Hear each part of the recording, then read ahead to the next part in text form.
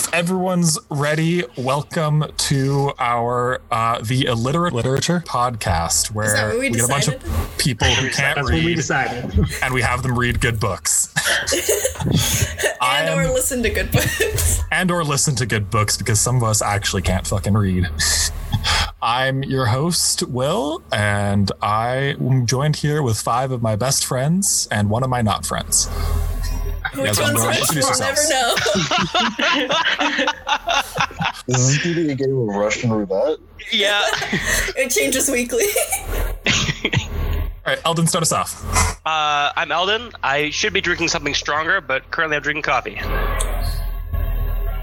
Nice. Brendan, go. Hi, I'm Brendan. This is what my voice sounds like. It's gorgeous, isn't it? And I'm drinking Longbow apple ciders, not a sponsor. And I've eventually transitioned to beer.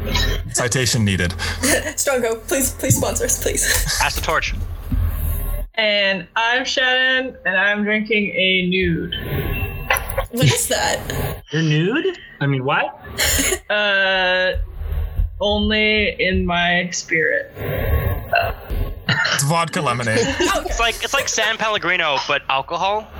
It's exactly. very similar flavor. Cool. Not my favorite thing. I hate them. I'd give it a go. All right, pretty bland. Jared, to you. I'm Jared. I'm drinking water because it's cool to stay hydrated, kids. A resident Hydra homie. Karl Marx says stay hydrated. And now time for the other friend. The other one, that's me. I'm Maddie, and I'm drinking a Miller Lite. Nice. All right. By the way, I'm drinking a rum and coke, which means I'm classy. That's it. So Rye. That means you're shake basic. Not while it's in my cup. Anyway. The book that we're reading right now is Frank Herbert's Dune, the classic of sci-fi that none of us in our basic lives have ever bothered to read. Thus far, we have gotten about 100 pages in, and we're here to talk about that. So, I'm going to go through a quick plot summary here of, in my opinion, what happened. Starts off, we got a dude, Paul Atreides. He's 15, I believe. Correct me if I'm wrong. Yes, feel free to step in. Okay, first name, here. very cool. He's last 15. name. Yeah. And he's hanging out with his mom and then his reverend mom, who are 2 different people. That part wasn't clear to me until a little bit later. Okay, so I think the Reverend Mother is like a title. I don't think it's... Yes. That made sense later. In context at the time, it did not make any sense. This part of the book was very stumbling in what was explaining to us. Yeah, kind of hard to navigate. And then the Reverend Mother, who's like a religious figure, but also like a super spy, whips out her green cube and is like, "Hey, Morty, check out my green cube." And, it's gonna fucking suck. yeah, and then Paul sticks his hand at the green cube and it fucking sucks. But apparently it proves that he's human, because that's a concern that we had. Spoilers. She basically asked a young boy to put his hand in her box. And it would be pain like he'd never known. That sounds illegal. What a great What's the year again? It's like 10,000 something, right? Did it ever establish a year? I can't remember. I haven't seen a year. No, it doesn't seem to be a year or anything like that. But it is assumed to be in like the far, far future. Yep. Or maybe the distant past. Who knows? Yep. Well, either way, there are humans and there are non-humans. It did dabble with like the idea of like animatronics and like what is human and what isn't, hence the box test, right? Mm-hmm. Yeah, there seems to be technology. I'd like to discuss that later, but like there's technology in this book that seems strange, because it almost seems like old-fashioned while modern at the same time. Yes. Anyway, continue with the summary, Will. Yeah, I'm thinking we're a long time ago in a galaxy far, far away. TM. The other point that comes across after Paul's hanging out with his 2 moms is the Reverend Mother is like, or they're discussing about maybe if he's the Kwisatz Haderach, which is apparently basically the chosen one. And of course, because this is a book and he's the main character, he's going to be. But like... Haderach. Kwisatz Haderach. Wait, how is it never say that right. How's it said in the audiobook? So Kwisatz Haderach. With like a sound on the end. It's very funny. The guy who reads the audiobook is British, and he sounds like terrifying sometimes. Oh yeah, for context, the only one reading the paper book here is Maddie. Oh, lol. Yeah. I mean, the cover art was cool, so. I mean, Maddie has the advantage of knowing how the names are spelled, but we have the advantage of knowing how the names are said. Yes, very true. Which means we embarrass ourselves a whole lot less on the podcast. With our powers combined, we have a basic understanding what the fuck's going on. And then afterwards, there's a jump cut to Lord Vladimir Harkonnen in his... I feel like it was like a spaceship, and he's like sitting in these like floaty chairs with his nephew. Yeah. I didn't. The Baron. I wrote down his nephew's name was Faramir. I know that's not right, but like, fuck you, Faramir. It's Phaedralfa. Yeah, close enough. Phaedralfa. Then something, I don't know. Yeah, and then he's also hanging out with his Mentat, which I'm still unclear as to what exactly that is. Mentat smart guys. Mentat seems to be like it seems to be like almost court wizardish. Yeah. In a way, but like not always. Assassin. But it's also No, that's the assassin. It also sounds in that chapter that the Mentat that he's specifically speaking with, or maybe they are all robots. Yeah, that was kind of No, I got the impression that they were like they had some sort of telekinetic or telepathic. I thought they called them human computers. Because they kept saying like there were a lot of terms like you must follow your like not training, I guess. Your purpose, which to me sounds very robotic, but I don't know, and there's I don't think they are because reasons that'll come up later. We'll talk about that a little bit later in a sec. Real quick. Yeah, go ahead. Is that they mentioned that Paul, in like a couple, I'd say maybe like 50, 60 pages in, they've mentioned that Paul has the potential to be a Mentat. Yeah, so I think that because he's human, that means Mentats are human. Yeah. Yeah. Or a humanoid living sentient being. Yeah. No, but he passed the human test with the green cube, right? That's true. Yeah, Maybe but the other guy's a Mentat too, and he's not human, isn't he? No, I thought he was. He just has blue eyes. With the blue on blue eyes. There's a different race. Like there's two other Mentats, aren't there? Yeah, so there's the one hanging out with Lord Harkonnen is Peter, and he's like apparently a really good Mentat, and he's like trying to like outsmart the Atreides house Mentat, whose name was sort of an H. Oh God, I didn't write it down. No, it was a Y, I think. Isn't it Dr. Yui? Yeah. No. He's the doctor. So he's someone else. I thought that was... Doesn't matter. Let's discuss it later. We need to continue with the summary. Okay. Somebody can also look that up while I'm talking. Lord Harkonnen's talking about how they've set up all these plans for the Atreides, kind of developing that the Atreides and the Harkonnen clans or houses are at war, in battle, rivals of some sort, presumably going for power, as all big houses would be. And the Harkonnen family is basically being kicked out of the planet Arrakis while the Atreides family is moving in. But Lord Harkonnen is basically saying this is fine because it's a trap and we're going to use it to kill the Atreides family. His Mentat Piter is talking about all these plans and how they've figured out all these ways to kill the Atreides line, specifically trying to kill Paul. And I think the implication there, as far as I understood, was Leto Atreides, who's the current Duke, is basically useless and isn't a problem. The actual concern is getting rid of Paul Atreides.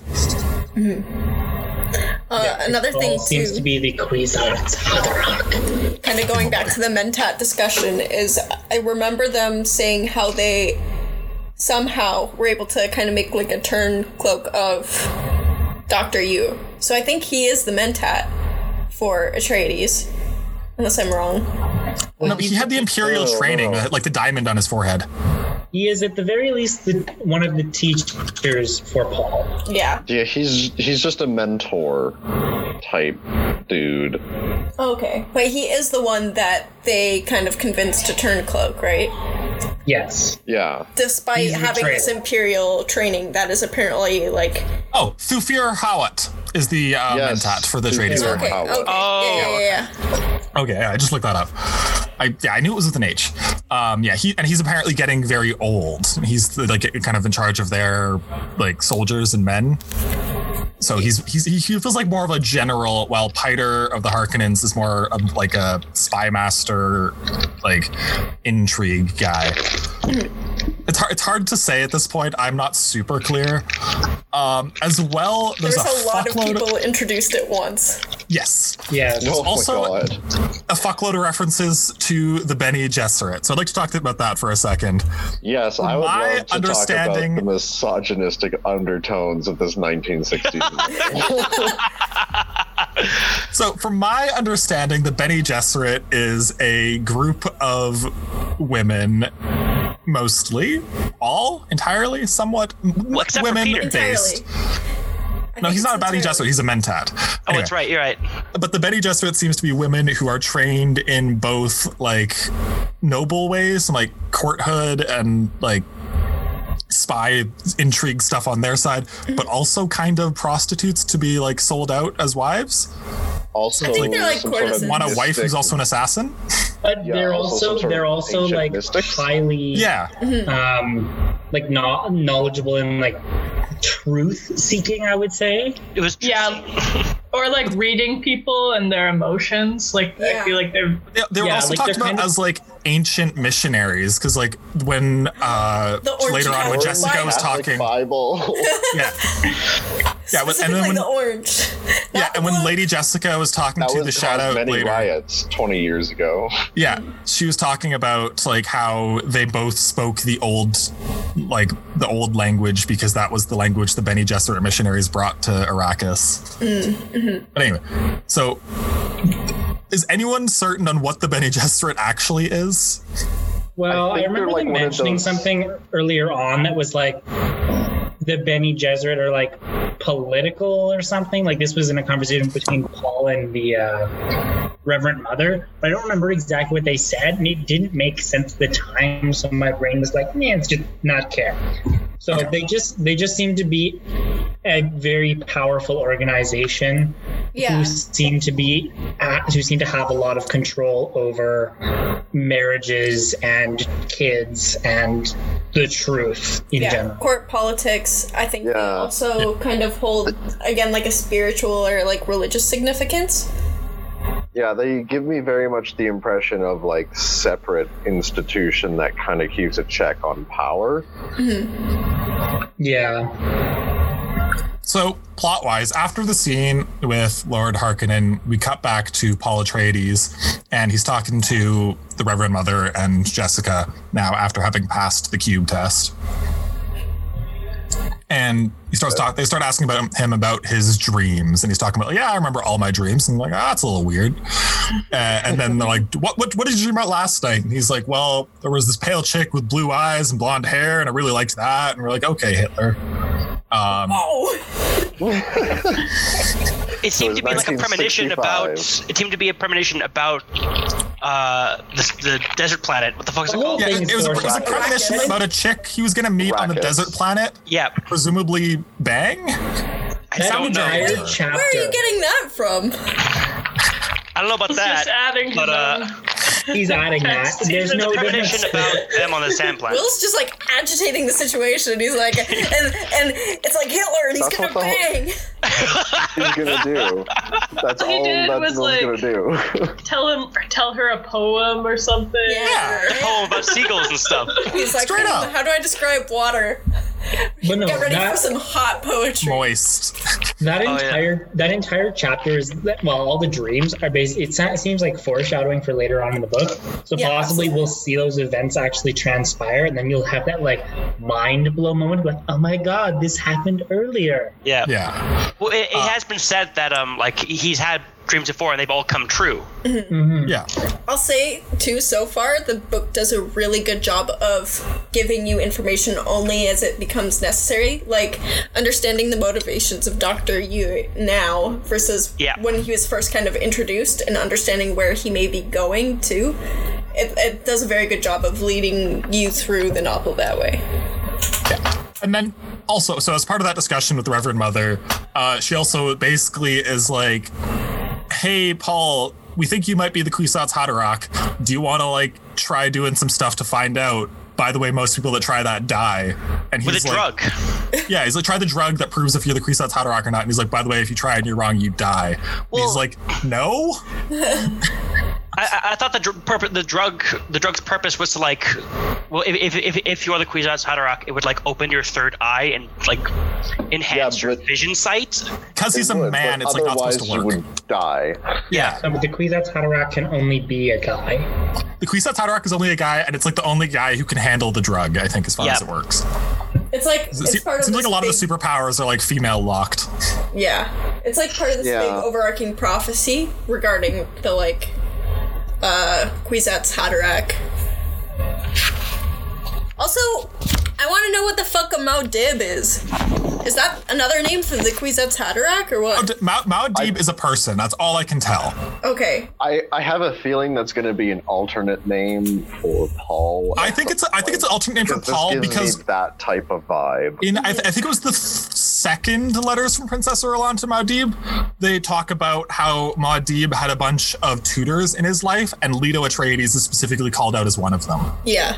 Additionally, too, I think it's one of the first one of those like entries where it's like, oh, like in order to understand Muad'Dib, you need to know his life, and it's assumed that like this book is covering that. Yeah. So I my thoughts are that Muad'Dib is Paul Atreides, and the person writing it is someone writing it at the end of Paul Atreides' live, trying to explain it. Yeah, and actually, on that note too, I think that the girl in this dream may eventually be Princess Irulan, but I'm not sure. Yes, I would agree with that. See that? If I had to guess, like, given the information we've got so far.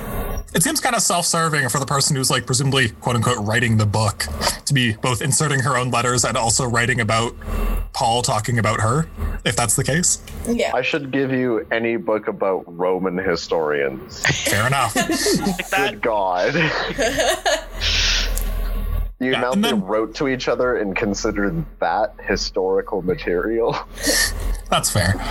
And then, so the plot continues on, and we kind of go through almost like a day in the life of Paul, where he goes through his like fighting training with Gurney, who is Patrick Stewart. And then he talks about how he's like, it'll be like his last kind of quote unquote safe training because the rest of his life is going to be dangerous now that he's going to be going to Arrakis tomorrow.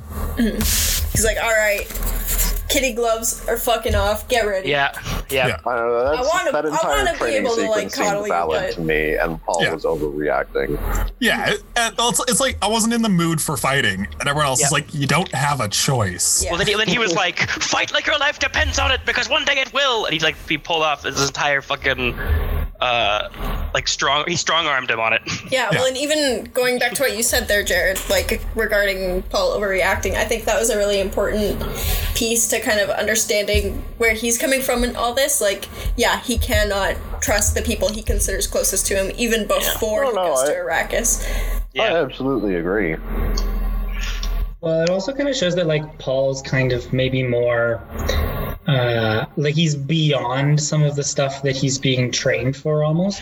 In that whole thing, he's kind of just like, I'm not in the mood, whatever. And then Gurney spends a lot of time describing, like, he's obviously been, like, learning stuff by himself and, like, studying on his own. I didn't teach him these things. Yeah, he seems to be going above and beyond without even trying, somehow. So he's very obviously like much smarter and much more with it than most people would be at his age. So that's one of the questions I have as well is, do Paul's other teachers know that he's being trained as a Mentat, or are they just training him thinking they're just training a noble's son to being like the heir to the Duke, and the Mentat training is something that only like his parents know about? I think it's only Jessica who really knows. Yeah. Well, and Leto, of course. But. Well, yeah. Yeah. Anyway, that's a good point. It hasn't really tilted here or there to kind of show us where that's going yet. Yeah.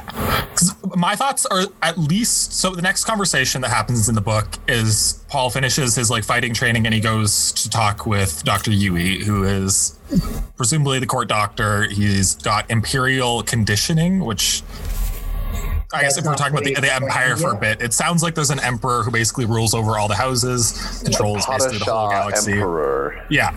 He also owns this, like, the majority of this large corporation. Yeah, and the whole really idea is basically there's these soldiers that fight for him that are super strong, and it's basically like, I think it's kind of just presented like the Emperor is untouchable. He is never someone to be trifled with. He's basically a god. Whatever he says And just fucking goes. Since the Doctor has been conditioned, which I assume is basically like training, like mental fortitude training kind of thing, maybe like imprintation of like memories and thoughts and like special secret spy signals so you can awaken him like Winter Soldier. Like a sleeper agent? Yeah. Brainwashing could definitely be what. Like those are the kind of lines I was thinking that goes along. I don't know anything about it for sure. Mandatory conditioned behavior kind of. Yeah. And here, and then this scene is also where we learn that Dr. Yui is kind of a turncoat, where like, or why he's a turncoat. Like we know he's kind of a spy for the Harkonnens, but in this scene, like in his internal dialogue, he talks about how his wife, who was also Bene Gesserit, and he loved apparently very much, has been kidnapped and maybe killed by Lord Harkonnen, and Lord Harkonnen's basically using her as a mystery hostage, where if Dr. Yui doesn't do everything they want to, they're gonna just kill her, or worse. Full motive, bro. Still murder. Yeah. And then Dr. Yui is basically like, okay, well, I got to do these things. I feel bad about it. I'm a bad person. I feel bad. And he's like trying to like, he has no sympathy for me, basically. But he keeps talking about how he has like regrets about the things he's about to do. But I feel like regretting things you're about to do just means you shouldn't do them. But that's just me. No, I would agree with that. And then he hands the Bible, the orange Bible, to Paul and is like, this is my gift to you. I had it since I was a kid. It means everything to me. And then Paul's like, okay, I'm going to read a chapter. And he's like, okay, that's fine. And then Paul starts reading the chapter that was his like quote unquote dead wife's favorite chapter. And then Dr. Yui gets real sad. Yeah. Well, there were 2 bookmarks and he asked him to read one of them. He just read the wrong one. Yeah. And then Dr. Yui totally flipped out. Yeah. We could probably also assume that like Stop he reading probably it. gave this to his quote unquote maybe dead wife before she was killed or taken or what have you, because she put that marking there is what we can understand from that. Yeah. I was really confused by like the intense description of how the pages are turned by this book. Yeah. Yeah, I don't know. Like you can't touch the pages. You got to use like telepathic signals and shit. Yeah, Or, I think like- we just like, I just imagine like a little stone that projects like a maybe physical, maybe partially physical kind of. I'm not sure how to describe it. Paul's also like he's imprinting all the pages into his mind. Yeah, So that's said later as well. Classic Paul move. Classic Paul. Way to go, Paul! The book definitely feels, the book feels like it's potentially a very important item for this story based on its description, but I don't know. It'll definitely come into play later. Absolutely, it will. But so the next sequence after that is basically Dr. Yui is like, I gotta go, your dad's coming and he's big and scary and I don't want to see that. So then Paul basically sits down with his dad, who is Duke Leto Atreides and a big shot, and his dad's basically like, yeah, so we're going to the desert planet tomorrow. You cool with that? And Paul's like, well, I didn't ever have a choice. And Duke's like, yeah, that's true. Yeah. I guess, yeah. Fair point. All the adults in the room. Oh, yeah, right. Because he didn't have a choice. Like, yeah. And then was it this discussion where he mentions that to Paul that he's training him as a mentat secretly? I don't remember that conversation, but I think it was this conversation. Well, I think his mom was present for that conversation. Maybe I'm wrong though. I don't think she was. Either way, at this point or somewhere later, the Duke basically tells Paul, like, hey, we think you might be a mentat. We're telling you, at some point during your training, we have to tell you that we're training you. It's like part of the law or something. And when we tell you, you then have the choice as whether you want to continue it or not. Yep. And then Paul's like, hell yeah, I do. Well, first Paul's like, that can't be me. It has to be, you can't tell me from the, You have to train me since I'm a kid, and you can't tell me when I'm a kid. Oh wait. Yeah. He's like, oh fuck. Like, you've done this, which makes not a whole lot of sense for if you're being trained to be like this human computer genius. You'd think that they'd all be able to figure it out on their own at some point. Yeah, for being a pretty smart guy, he figured that out at the last possible moment. There's a galaxy brain meme somewhere in there, I swear to God. Oh yeah, he's like doing the calculations in his head, but boy, is he bad at math. Like, but yeah, and then he's basically like, all right, father, are we going to be getting on a ship? And the father's like, yes. Is it going to be a big ship, father? I want to look out and see things. And he's like, no, not allowed, no seeing things. You stay inside. And then we just jump cut to the planet Arrakis. Yeah. Yeah. Like, Jessica, basically. Yeah, hard cut. I wish I knew a little more about like how travel worked. Like it is like Spacers Guild took them. But like, how long was the journey? Is it in a different solar system? I mean, this is probably going to be addressed I believe later. it's in a different solar system because at one point Jessica, or in this next scene, Jessica mentions that there's no planets in this system that could have grown trees that large. Yeah. Oh, Yep. yeah. And so the planet they're from sun, right? would have had It's also said earlier that Dr. Yui's giving Paul multiple lessons to work on while he's on the trip there. So it seems pretty obvious that there's at least a significant amount of time for him to be doing multiple lessons. On the order of days, like a weeks, couple of months. So, like, assumedly, it's an interstellar travel. Yes. Like all the indicators point to it, but there was no indication of what actually happens. Yeah, pretty much. Yeah. I mean, what we do have to take into account is that this book was written in 1960, which was like 15 years before the discovery of planets, like extra stellar planets. So, like, their idea of how these things would exist is a little skewed back in the day. Yeah. That's fair. Also very impressive, though, that they're able to do that much with that little information. Yeah. They kind of figured it out before they actually figured it out. Way to go, Frank Herbert. Shout out to Frank Herbert. I wouldn't be sucking this guy's dick so much. He isn't a dog to that. Anyway, that's not wrong. Yeah, so we're talking. The next scene is the Lady Jessica. She's standing around in the new castle quarters, noble house mansion, and basically trying to decide among herself where like these paintings go. One is of her of the Duke's dad, and one is of the bull that killed the Duke's dad. Or I guess it's not a painting, but it's like a actual like mounted head of a bull beast thing. You know, with the blood still. Yeah, with the blood still on it. Yeah. What's the? Oh God, the word escapes me. I guess in my mind, I'm imagining they just took the bull's head and like Star Wars did, where they cast it in the fucking Carbonite? Yeah, carbonite. Yeah, it seems to be more like Not like taxidermy? More taxidermy style. Yeah. With space stuff. Yeah, so then the Lady Jessica is basically hanging out, and the housemaid like in charge, the Shadout Mapes. The Shadout Mapes, who is like in charge of the Fremen, which is the subset of the Arakan native population that's chill with the Atreides house. Yeah. And then there's like 3 other subsets of Arakeen people that we haven't yet met. But the Fremen have creepy blue eyes, but they're different than Mentats, and they look like they're dying, but are actually strong.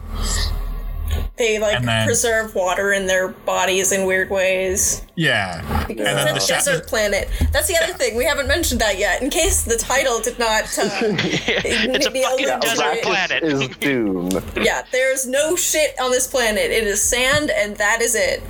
Or as the beginning of the book and worms said, and drugs. Arrakis, the sand planet, Dune, multiple times. Yeah. Yeah, I guess the other things to mention, Arrakis is where spice comes from, or melange, which is apparently extremely valuable, like the main export. So the Atreides house controlling it seems like it absolutely sounds like a drug, and I think it's a drug, right? I'm pretty sure it's a drug, but I'm realizing now that's basically from knowledge of like Star Wars, like Spice Runners. Yeah. Yeah. Isn't that what the Duke Vladimir was berating Peter about? Oh yeah, he's like you indulge yourself on too much melange. Yeah, exactly. Yeah. And it tastes like cinnamon. I feel like So it seems like a drug. Yeah. No, it tastes like something different every time you taste it. But also cinnamon. Yeah. Also cinnamon. But also cinnamon. Also, is it implied, I might have read it wrong, but is it implied that it extends your life? Yes. Okay. Yeah. I missed that part. Really? I don't know if I caught that That's either. what it But yeah. implies. Okay. And also, so it seemed like melange. So the melange is what turns the Fremen's eyes blue. But the Mentats get their blue eyes elsewhere, or is it because Mentats also just do a lot of drugs? I don't know. That might be part of the Mentat training, is taking like an exorbitant amount of melange. They're just like, all right, kid, get ready for the high of your life. Karate Kid step 1, like you're gonna be like how you King of get- Fence. Karate Kid step 2, just get real fucking high. That's how you get superpowers. You just like Two. get Snort this. real high. Take a deep breath. But yeah, so Lady Jessica is talking to the Shadow. The Shadow's basically like, we're chill with you as long as you tell me what this knife is. And she's like, this knife is a maker. And like, oh, you said the keyword, now we're buddies. She's like, Because She had like the smallest seizure and was like, sweet. they had a weird link and it only worked because Jessica was a Bene Gesserit and the native Fremen people had this chick who was like an old lady who was like, maybe they're like equivalent to like a mystic or something, and also spoke Bene Gesserit language or something. That part felt pretty awkward to me. yeah, I'm not quite sure what happened there. But Again, there are parts in this book that are hard to follow, but I'm sure if I went back and read it again, I'd understand it. yeah, Or if you read it, or if you like keep the information in your head and then read on, it might be a little bit more explained later on. It might make more sense. Yeah. But this dagger is like made from the tooth of a worm, like a sandworm, and it's like there's only one in the universe. Yeah, it's like it's almost like a Chris legend. knife. Also, it needs the like Chris knife. flesh. The only thing I could use is a name. It needed like flesh to remain. yeah, you needed to feed it blood. And it couldn't Like a leave the sourdough planet. starter, but with knife. It sounds like a pretty wicked knife, Yeah. honestly. Yeah, It's it like a sounds very really rare item. Yeah. Well, it couldn't and leave that's the the other planet, thing, otherwise is I'm it not like sure disintegrates. if there's only like one of these knives, or if there's multiple. Like, is this a feel like there's special kind of this multiple. knife? Really? I thought they mentioned there was only like it was like a legend. There really was only like one of these. I think it's a legendary knife. I don't know if it's the legendary knife. Okay. I'm unclear. We'll hopefully find that out later, or it won't be, or it won't matter. So for context, to make Jared's name comment make sense, our group chat about this, we have all named ourselves based on the book. That's fair. Except for so Eldon. Eldon is just I can't read. Why am I can't read? Or rather, Eldon is can I read? I'm the only one actually reading it. Anyway, back on topic. After the Shadout gives Jessica the knife, they're basically friends now, and Jessica's like, okay, now put up these paintings because I don't want to deal with it anymore.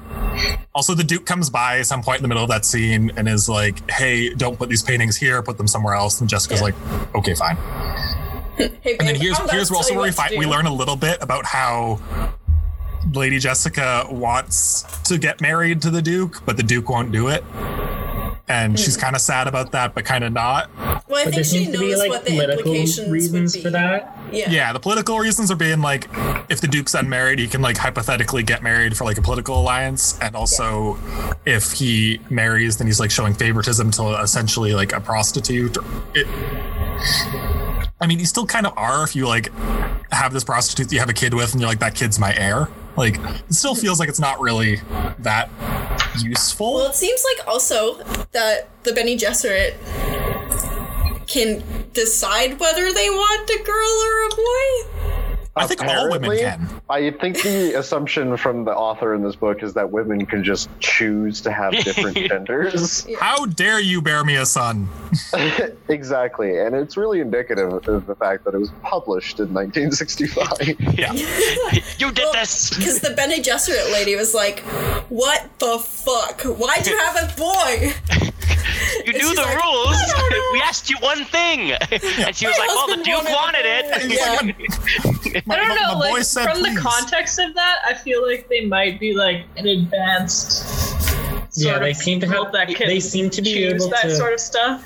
Yeah. Yeah, I they seem feel to be like a able to guy who plan wrote this in their the lineage. 60s was not that far thinking. That's, Well, maybe, but I'm also it seems kinda like they wondering- can plan out their lineage and stuff like that, and they're like wanting a girl for whatever reason in the future. So Yeah. maybe they have the ability to do that or not. I'm just curious Again, as to whether unclear. that's like a Benny Gesserit thing, or if they can just genetically engineer kids at that point. So the one thing relevant to that was in the first section where it was like Paul talking to his mom and the Reverend Mother. They did mention something about the Lady Jessica's ancestry being known, but only to like the higher ups in the Bene Gesserit, because that information could be used for like optimal genetic selection. But the Lady Jessica doesn't know like what her house is or where she's from. Yeah. So it's like, if I assume that would come into context where it's like, if she tried to marry someone and was like, I'm going to marry this dude, Bene Gesserit like looked it up and was like, no, that's your brother, they'd like stop her. Yeah. You'd think. That kind of seemed like the implication, but also it seems like they brought up the fact of like Lady Jessica's lineage not being known a couple times, which leads me to believe it's probably important. So it's probably somewhat important. So it's probably Palpatine. Yeah, it's Palpatine. Palpatine. Anyway. No, it's nobody. Yeah.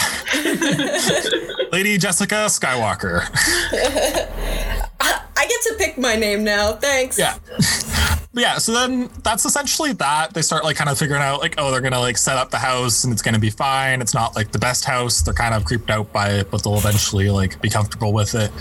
They also describe a couple times where it's the Atreides family is doing a lot more for the people of Arrakis than the Harkonnen family ever did. Like they're actually buying water creators and like water sources so that people can get water out of the air and things that are like actually necessary for the population to live, where it sounds like the Harkonnen family was just dicks.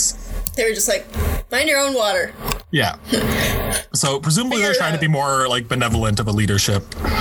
I don't know if that's going to fully stay. It doesn't quite sound like the Duke Leto is a very good guy, so. Well, it doesn't sound like he's a bad guy either. I think at this point they're trying to keep it like ambiguous. Well, they're ready to kind of change depending on what needs to be done in order to keep themselves alive. Yeah. Yeah. But all right, correct me if I'm skipping a scene, but I believe the next scene is Paul sleeping in bed and the drone comes in. Yes, is this drone a needle? So Well, no, there's a scene there in the middle with Jessica and Yui. Dr. Where they're discussing like a variety of different topics, but basically it's Dr. Yui being very regretful about what he's about to do and trying to hide it. Yeah. And being That like, is, "Oh, I'm like- hiding it so well. Ooh, I'm so good." And then Jessica walks out of the room and is basically like, Haha, bye, "Something's friend." up with that dude. He's hiding something. Should I go ask? Nah, that's I'm gonna too be- obvious." Yeah, I'm gonna be a good friend and not bother him about it.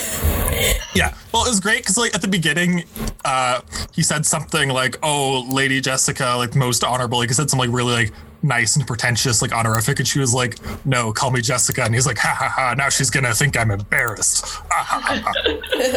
I'm better now.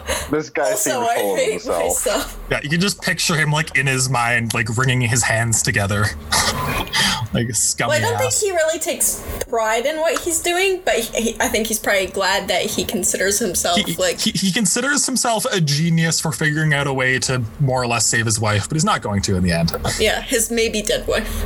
Yeah, for sure, dead wife.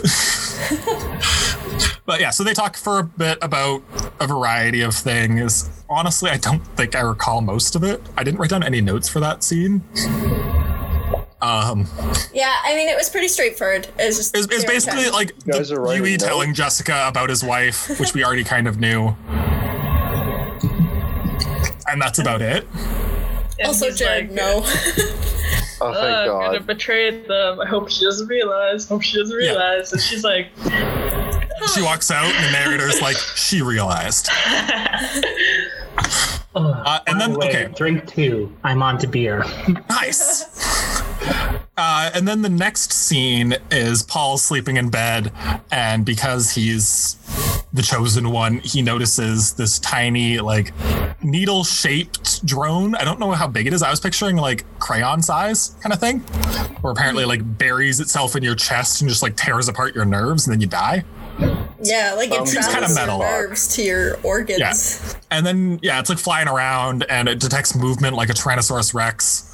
So apparently from where he is, like the shout out comes to like knock on the door and is about to die. And from wherever he is, like lying in bed, he's able to like jump up to the door and catch it out of midair like fucking Karate Kid with chopsticks. And like smash it in the wall. Yeah. He like grabs it like tight in his hand, just like thwacks it. Like, I'm like, okay, cool. Like a little bit of Deus Ex Machina right there, but that's fine. He's the chosen one. He can do anything. Well, I mean, it's also like said that kids from a young age in like, these like dukedoms are kind of just told about this, and they're like, so my "Right, thoughts, kid, your life is going to be attempted on." Here's what you need to know. Maddie, not to reference another book, but Game of Thrones literally starts with Ned bringing Bran to watch him chop someone's head off. Yeah. So, like, kids in noble families, they see regarding weird Game shit of and it's Thrones, I'll fine. bring up in a bit. Oh, the other thing with this scene is I think that this assassination attempt is the one that Lord Harkonnen was talking about in that second scene where he's like, there's going to be an assassination attempt. It's going to fail. That's what we want. Yeah. I'm pretty sure this is the attempt he was referring to, so I'm pretty sure this is Harkonnen doing, which leads me to believe it was Yui. They say that they, like, after the assassination, they, like, stop it and they, like, search the castle and they find some creepy dude, like, hanging out in the cairns under the castle. Yeah. And they say it's remotely controlled, but only from a very short distance away. Yeah, so presumably that guy's a fucking fall guy. Yeah. That guy is now dead. Yeah, the fall guy is dead. Dr. Yui is still hanging out. Conveniently dead. Yeah. Yeah, they don't really say how he died. They say they, like, roughed him up a bit or something and he just fucking died. Yeah, they're like, oops. And then while this is, like, simultaneous with this, like, Lady Jessica apparently finds this fucking, like, garden conservatory, like, crazy wet place in the castle near her room or in her room. I'm unclear as to what the actual location or floor plan here, but like it's like this whole room is basically a greenhouse for like plants and stuff that can't live on Arrakis, and it was created and owned by the wife of the previous owners of Arrakis, which were the other family. It was like, her name was Margot F. I forgot what the other family's name was, but they're gone now. Oh, fuck. Theoden? No, was that? No, they're Fang something, isn't it? Whatever. Fang. Yeah. Either way, the wife is a Bene Gesserit. Yeah, the wife is also a Bene Gesserit, but they got married, which Jessica's a little salty about. Yeah, she's jelly. And then so she's talking about, like, oh, she's walking around, this is oh so beautiful. She finds the note, and the note's basically like, oh, please enjoy the garden. It's beautiful. I made it. It's all for you. Like, be safe. We're chill. We're friends. Also, your son's gonna And then Jessica's like, this note is bullshit. Where's the actual secret message? And starts like molesting the leaves until she finds Braille written on them. Which then tells her that there's going to be an attempt on your son's life, something to do with the backboard, which happened, and that there's going to be there's going to be a traitor in your midst, someone high, like lieutenant or whatever, who's going to kind of like go for the new Duke, and she's like, ew. Yeah. So and then while as soon as she like discovers that, she's like, I gotta go save Paul, and then Paul like walks in being like, hey, I'm good. Hi, Mom. Hey, Mom. Hello, Mom. Caught this drone, tried to kill me, killed it, all good. Already did it, thanks. Yeah. What's that note you got there? Is that a leaf? Leaf note? Haven't seen one of those in years. And then that thing you're so clearly trying to hide. In this like crazy like fantasy future sci-fi, they're like, yeah, if we dunk the drone underwater, it'll die. I'm like, okay, cool. Like, haven't quite figured out waterproofing yet. Yeah. Also, can we talk about the sheer like they mentioned it a little bit in the book, just how absurd this room is, and the fact that like all this water could be used to like help thousands and thousands of people on this planet. Yeah. And just the fact that it's collected in this one room is like it did kind of sound like Jessica recognized that. It did sound like Jessica recognized that and was like what the fuck? Saw it as kind of an injustice. Like, this is the most precious thing on the earth. Yeah. She's like, this is an injustice, but I like it. But it's mine now. Yeah. And then I think the final sequence here was while they're like hanging out in the dome in the conservatory, there's apparently a light or like star in the sky that starts blinking in code, and Jessica's like, hey, that's not where the sun is, this must be code. And it's coming from but also doesn't understand it. Yeah, it's like, it must be code. Fucked if I know what it says. And she's like, oh, but it must be coming from the shield wall, which seems like a mountain that kind of surrounds the city and presumably protects it from like dust storms, and is saying that the idea behind it would basically be if there's a traitor in their midst, that all the like normal forms of messaging would have already been tapped and they would have been discovered. So they must be using like literal fucking methods. Morse code mirrors on mountains to be sending messages to the castle, which means, again, proves that the traitor is like in the castle. Yeah, so I think that's it for the plot. That's pretty much where we're at. All right, now we're back for question time. Eldon, you're going to be starting us off. Okay, I did have a question. So I'm not sure if we skipped this with a little summary, but the Baron has set a trap, right? They set a trap for the prince, Duke, and it has something to do with the spice. And I'm not sure what he would gain by this. I'm not quite sure. He wants control over all the spice. That's, I think, what he's looking for. Does he not already have it? Yeah, he already has profits from previously. All Vladimir wants is to kill Paul. And then he will have no contestants, like, hereditary-wise, like his family against the Atreides family. Mm-hmm. Paul's family, Duke Leto, wants a larger share in Shome, the kind of just like the money people. The corporation. So he can gain more influence and be more powerful. Okay. And I think the idea is the Harkonnens are being like ordered off the planet by the Emperor, I believe. The Emperor. He's like, no, the Emperor has reassigned Arrakis to be under Atreidian control. Oh, another like detail too was that they were talking about the Harkonnens want back. Yeah, they're talking about how the Sorry. Oh God, what's the name of Paul's family? What's Paul's family name? Atreides. The Atreides are related by blood to the Emperor, whereas the Harkonnens. The Harkonnens are just like an upstart family. Yeah, they have like a large piece, from what I can tell, of the corporation. Yeah, they're wealthy, but not noble, is kind of the way I understand it. Yeah. Which is why the Emperor like kind of favors the Atreides family. Yeah. And it's also applied to that the Emperor, we already brought this up, but he kind of dictated that I can't remember names now. There's so many names. There's a lot of names. Yeah. The Hanarkin? The Harkonnen? The Harkonnen, yes. Yeah. The Harkonnen family. He's like, all right, you guys had it good for a while. I'll put my boy in.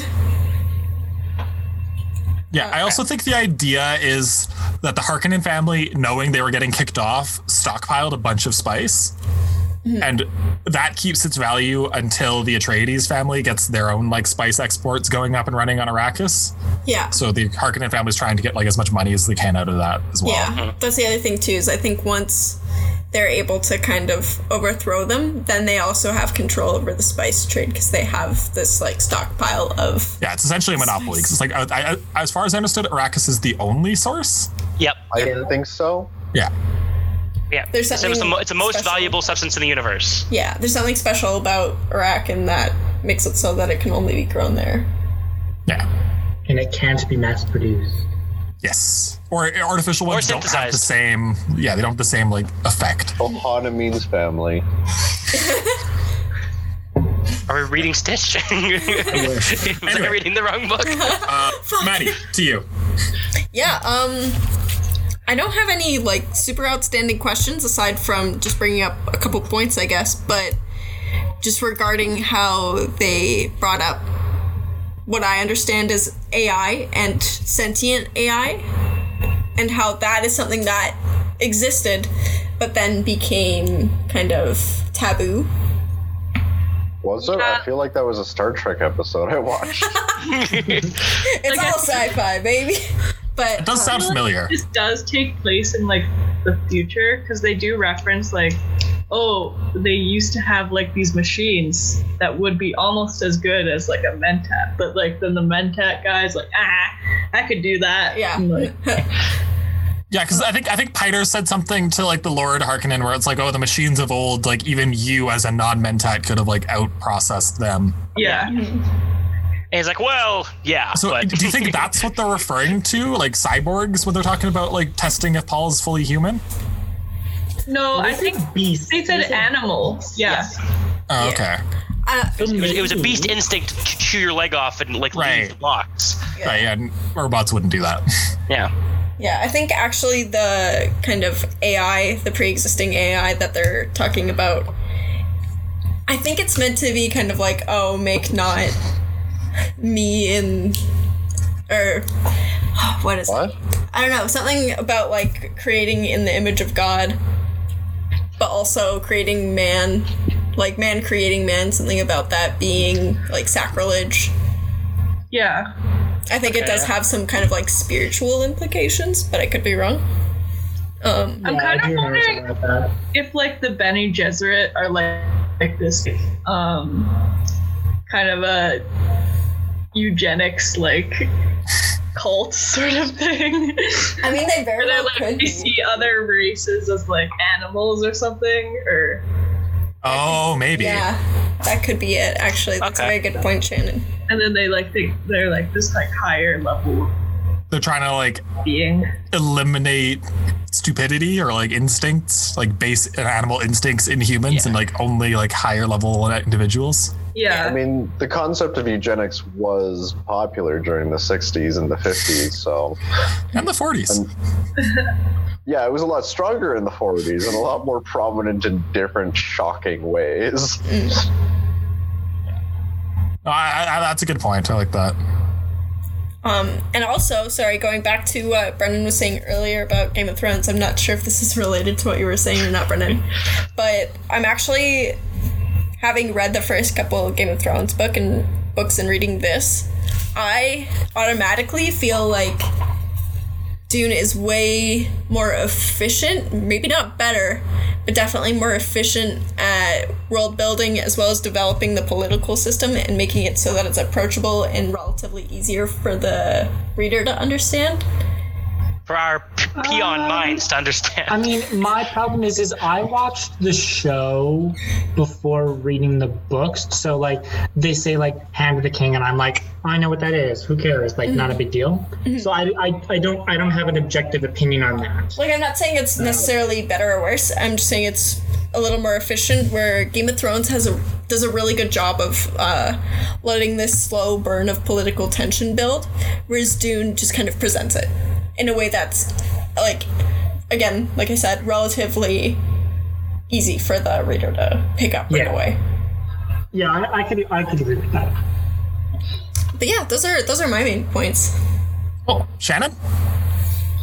I was like very confused if there was like a meaning behind like why the Shadow Mapes had to put the bull head looking at the portrait in the like the great dining hall or something. The bull that killed him, the granddaddy Atreides. Yeah, it's probably like it's a set. It seems like a family heirloom that is a set, so you have to make sure that they're facing each other or something like that. It must be presented in a very specific way, just because that's how tradition went. But I think it also has some kind of like deeper symbolism that I just don't understand. Like, I agree. I think it was about the power dynamic between Jessica and the servant, even though Jessica herself is still just a servant. That's a good point. Another thing too, though, that just came to mind was the difference between animal and human, and that even though like humans kind of consider themselves superior, even now, like in the setting of the book where it's in the future,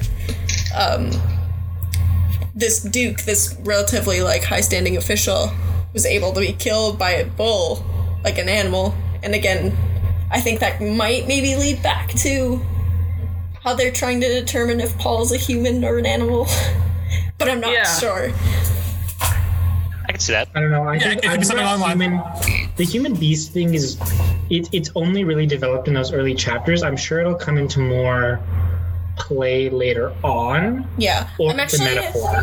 Yeah, I'm expecting it to kind of subvert that idea that like, I guess going back to eugenics, that like no one race would be superior to another, even though they may perceive themselves to be. That could be a Yeah. cute idea. Might be a theme. Yeah. Yeah, just something to keep in mind moving ahead. That's my thought. Yeah, that's I don't know. Those are my thoughts. Okay. Brendan.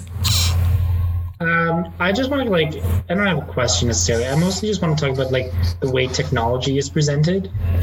Because it's not when you're reading the book initially, it's not obvious that it's futuristic.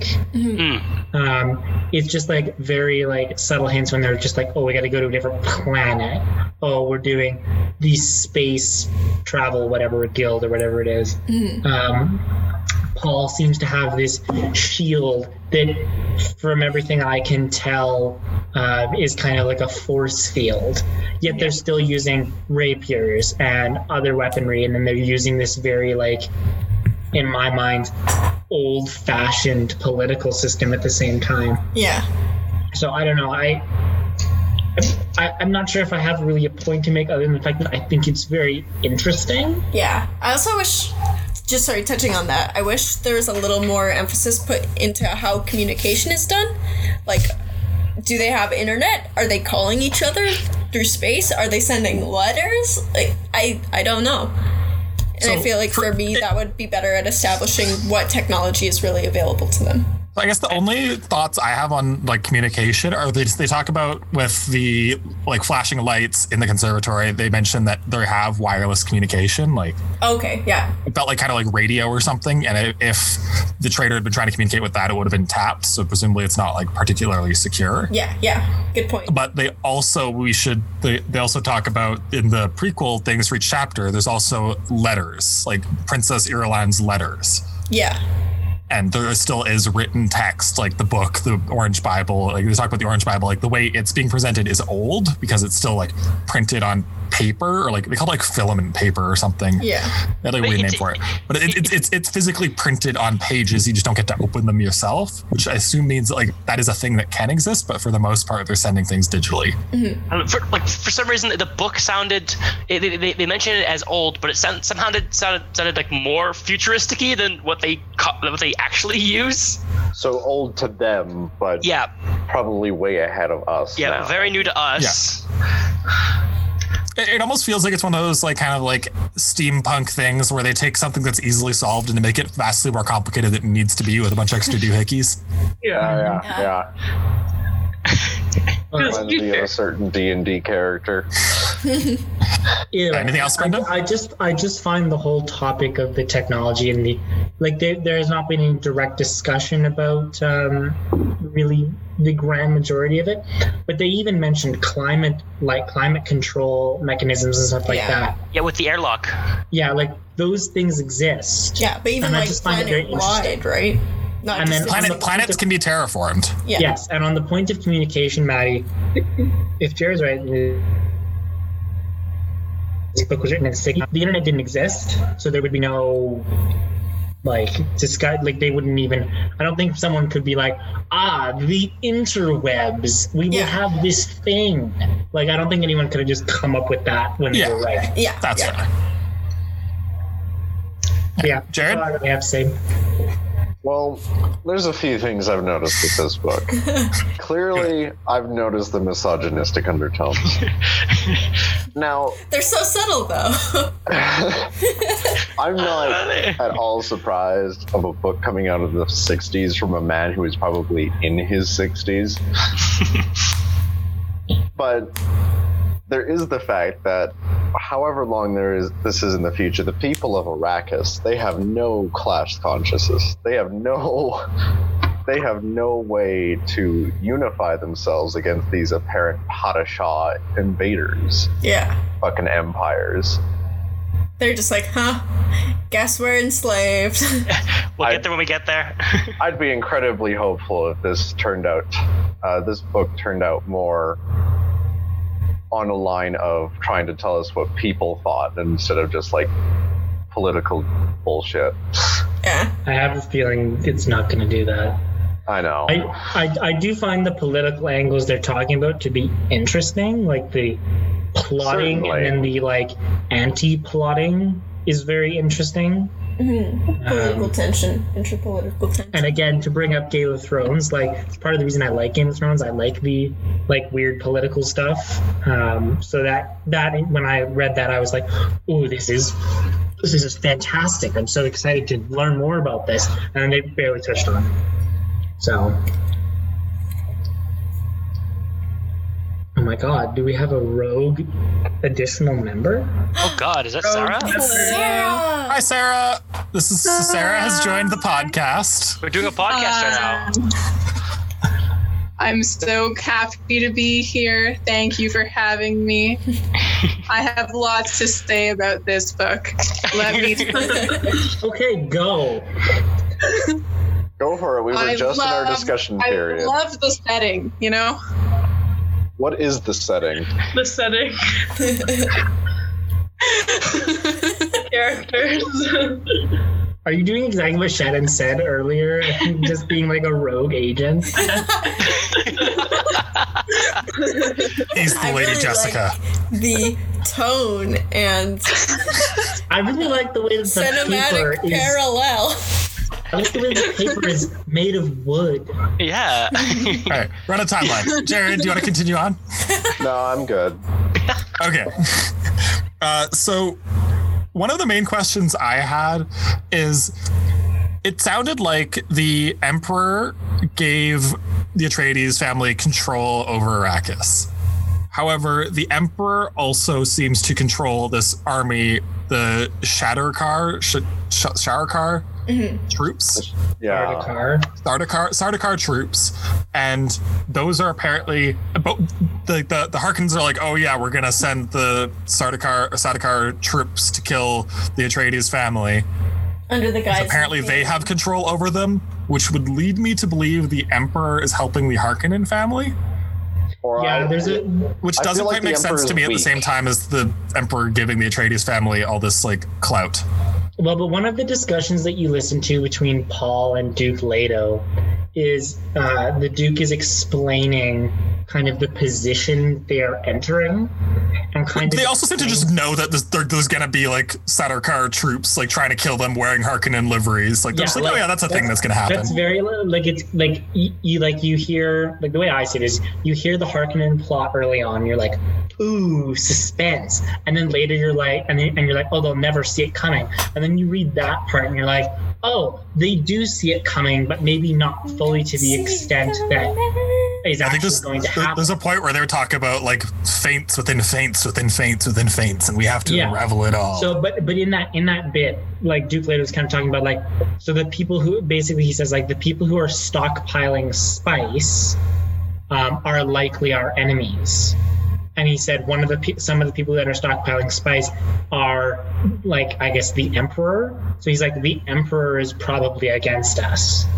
Well, and then Paul's like, oh no. But like, what I don't understand is if that's the case, like if the Emperor has this much clout and power and he wanted to like get rid of the Atreides family, could he not just send his troops to just go wipe out their house on Caladan and just do it then and there instead of doing all this bullshit where he gives them control of a whole other fucking planet, kicks like his quote unquote allies, the Harkonnens, out for a while so that the Atreides can move in, then kills the Atreides and the Harkonnens can move back in? It feels inefficient to me, and I'm sure there's other hidden motives to it. Another thing to consider too is that the Harkonnen family to this point was on Arrakis and was basically like leading the spice trade.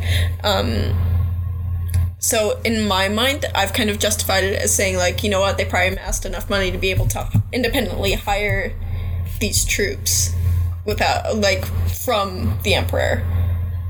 Well, yeah, that was the whole thing Duke Leto was talking about, too, because he wanted to do that himself. Mm-hmm. Well, no, I think the Duke was saying that like the Sardaukar troops are like raised on a hell planet and are like normal people otherwise that are just raised as troops and like powerful soldiers. And he's like, well, we're on a hell planet. What if we could do that? I think the idea was he was like going to use the Fremen and make his own like counter troops. I don't know if he's actually going to use the Sardaukar themselves because I don't think he thought they could be trusted. Yeah, I think he's making a political move to like basically gain more power. I think he was just being like, we have the opportunities here ahead of us. Mm-hmm. Yeah, I think that's it for questions. Do you want to go around again with thoughts for the future? I'm greatly intrigued by the foreshadowing with Paul. So I would like to see where that's going. My crazy fan theory with Paul is somewhere soon, the whole Atreides house is going to get toppled. Yeah. I think the Duke Leto's going to die. I think Lady Jessica may or may not die, might go missing, might get like kidnapped.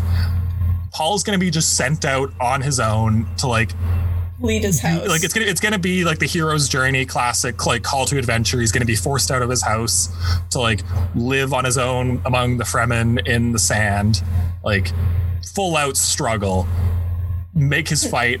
He's gonna meet the Princess Irulan out there, who's presumably, I bet she's like a Fremen princess, like of their own like political like internal hierarchy.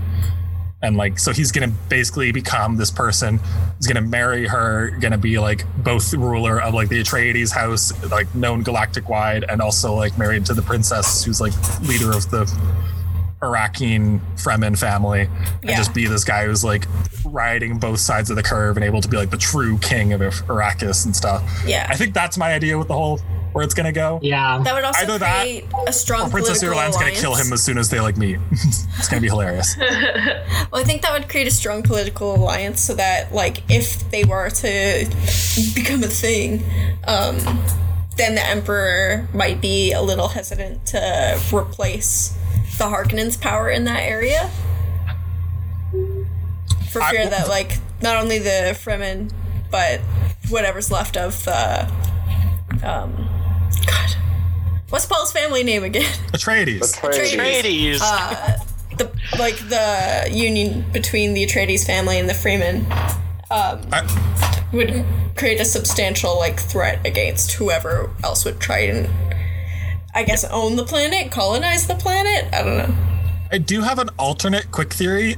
I think that the Lady Jessica, her lineage might be something like real bad, like Harkonnen or like direct descendant of the Emperor, like literal like just wolf among the fucking sheep, like, and then at some point, witch. Yeah, she's described as a witch, but I think like it might be like they're trying to keep her heritage because it would be so problematic if it ever gets discovered, and it might get discovered, and it might come down to a point where like Paul has to kill his mom or something. Yeah, well, even the Duke kind of mentions how she holds herself very regally. Yeah. Like, so much that she could be, and almost surpasses those in the Emperor's, like, they do mention that. All right. What's everyone else got for theories? Same.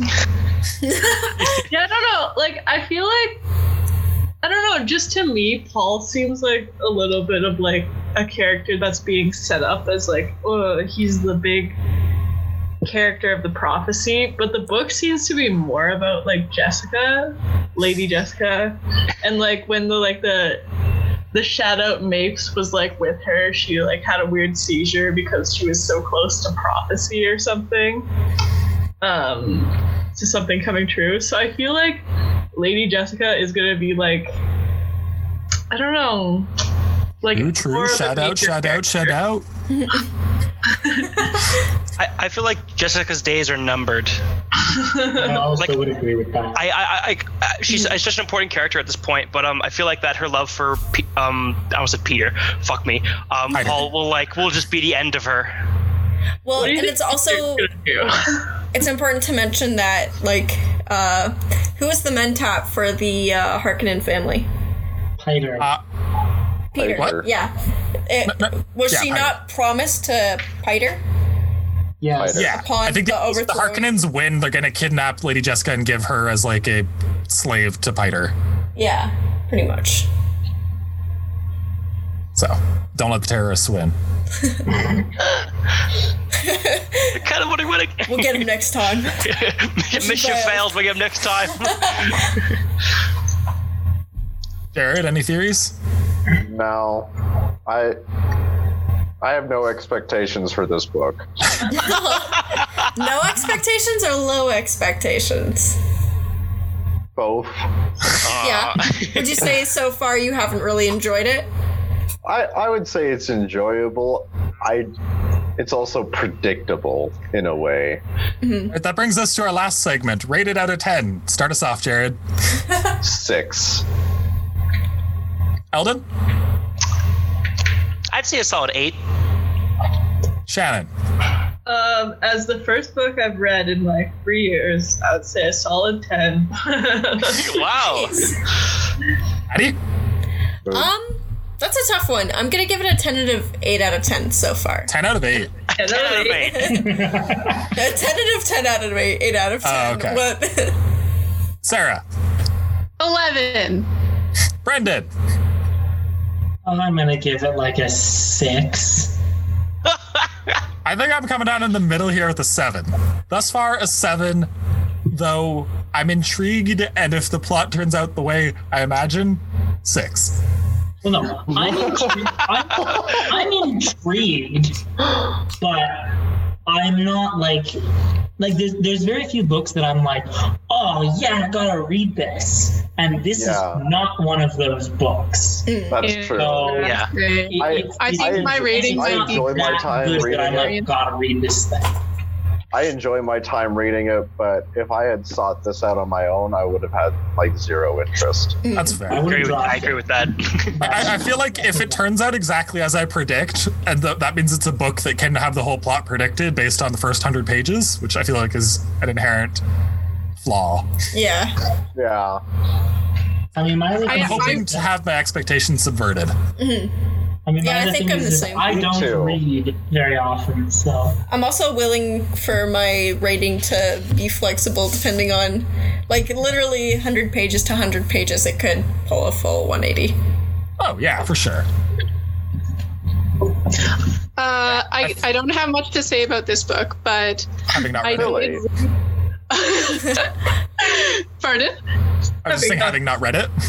No, I haven't read it. It's because I've been like, I still have to finish that paper. But I read this book earlier this summer. This is not a It's video called- podcast, Sarah. It's called Normal People. It is just really good. It's our Alright. guest novelist, Sarah, who will be joining us full time in the next episode. Sarah will be reviewing books that are not the book that I think on that note, we're going to wrap it up. Thanks for listening, and check us out next week. Bye, everyone. Next week. Oh my god. All right. Whoa, Signing guys. off. We got Next week being a flexible term that could refer to a week in the future. Next time. Next time. Next time. All right. Signing off. Signing off.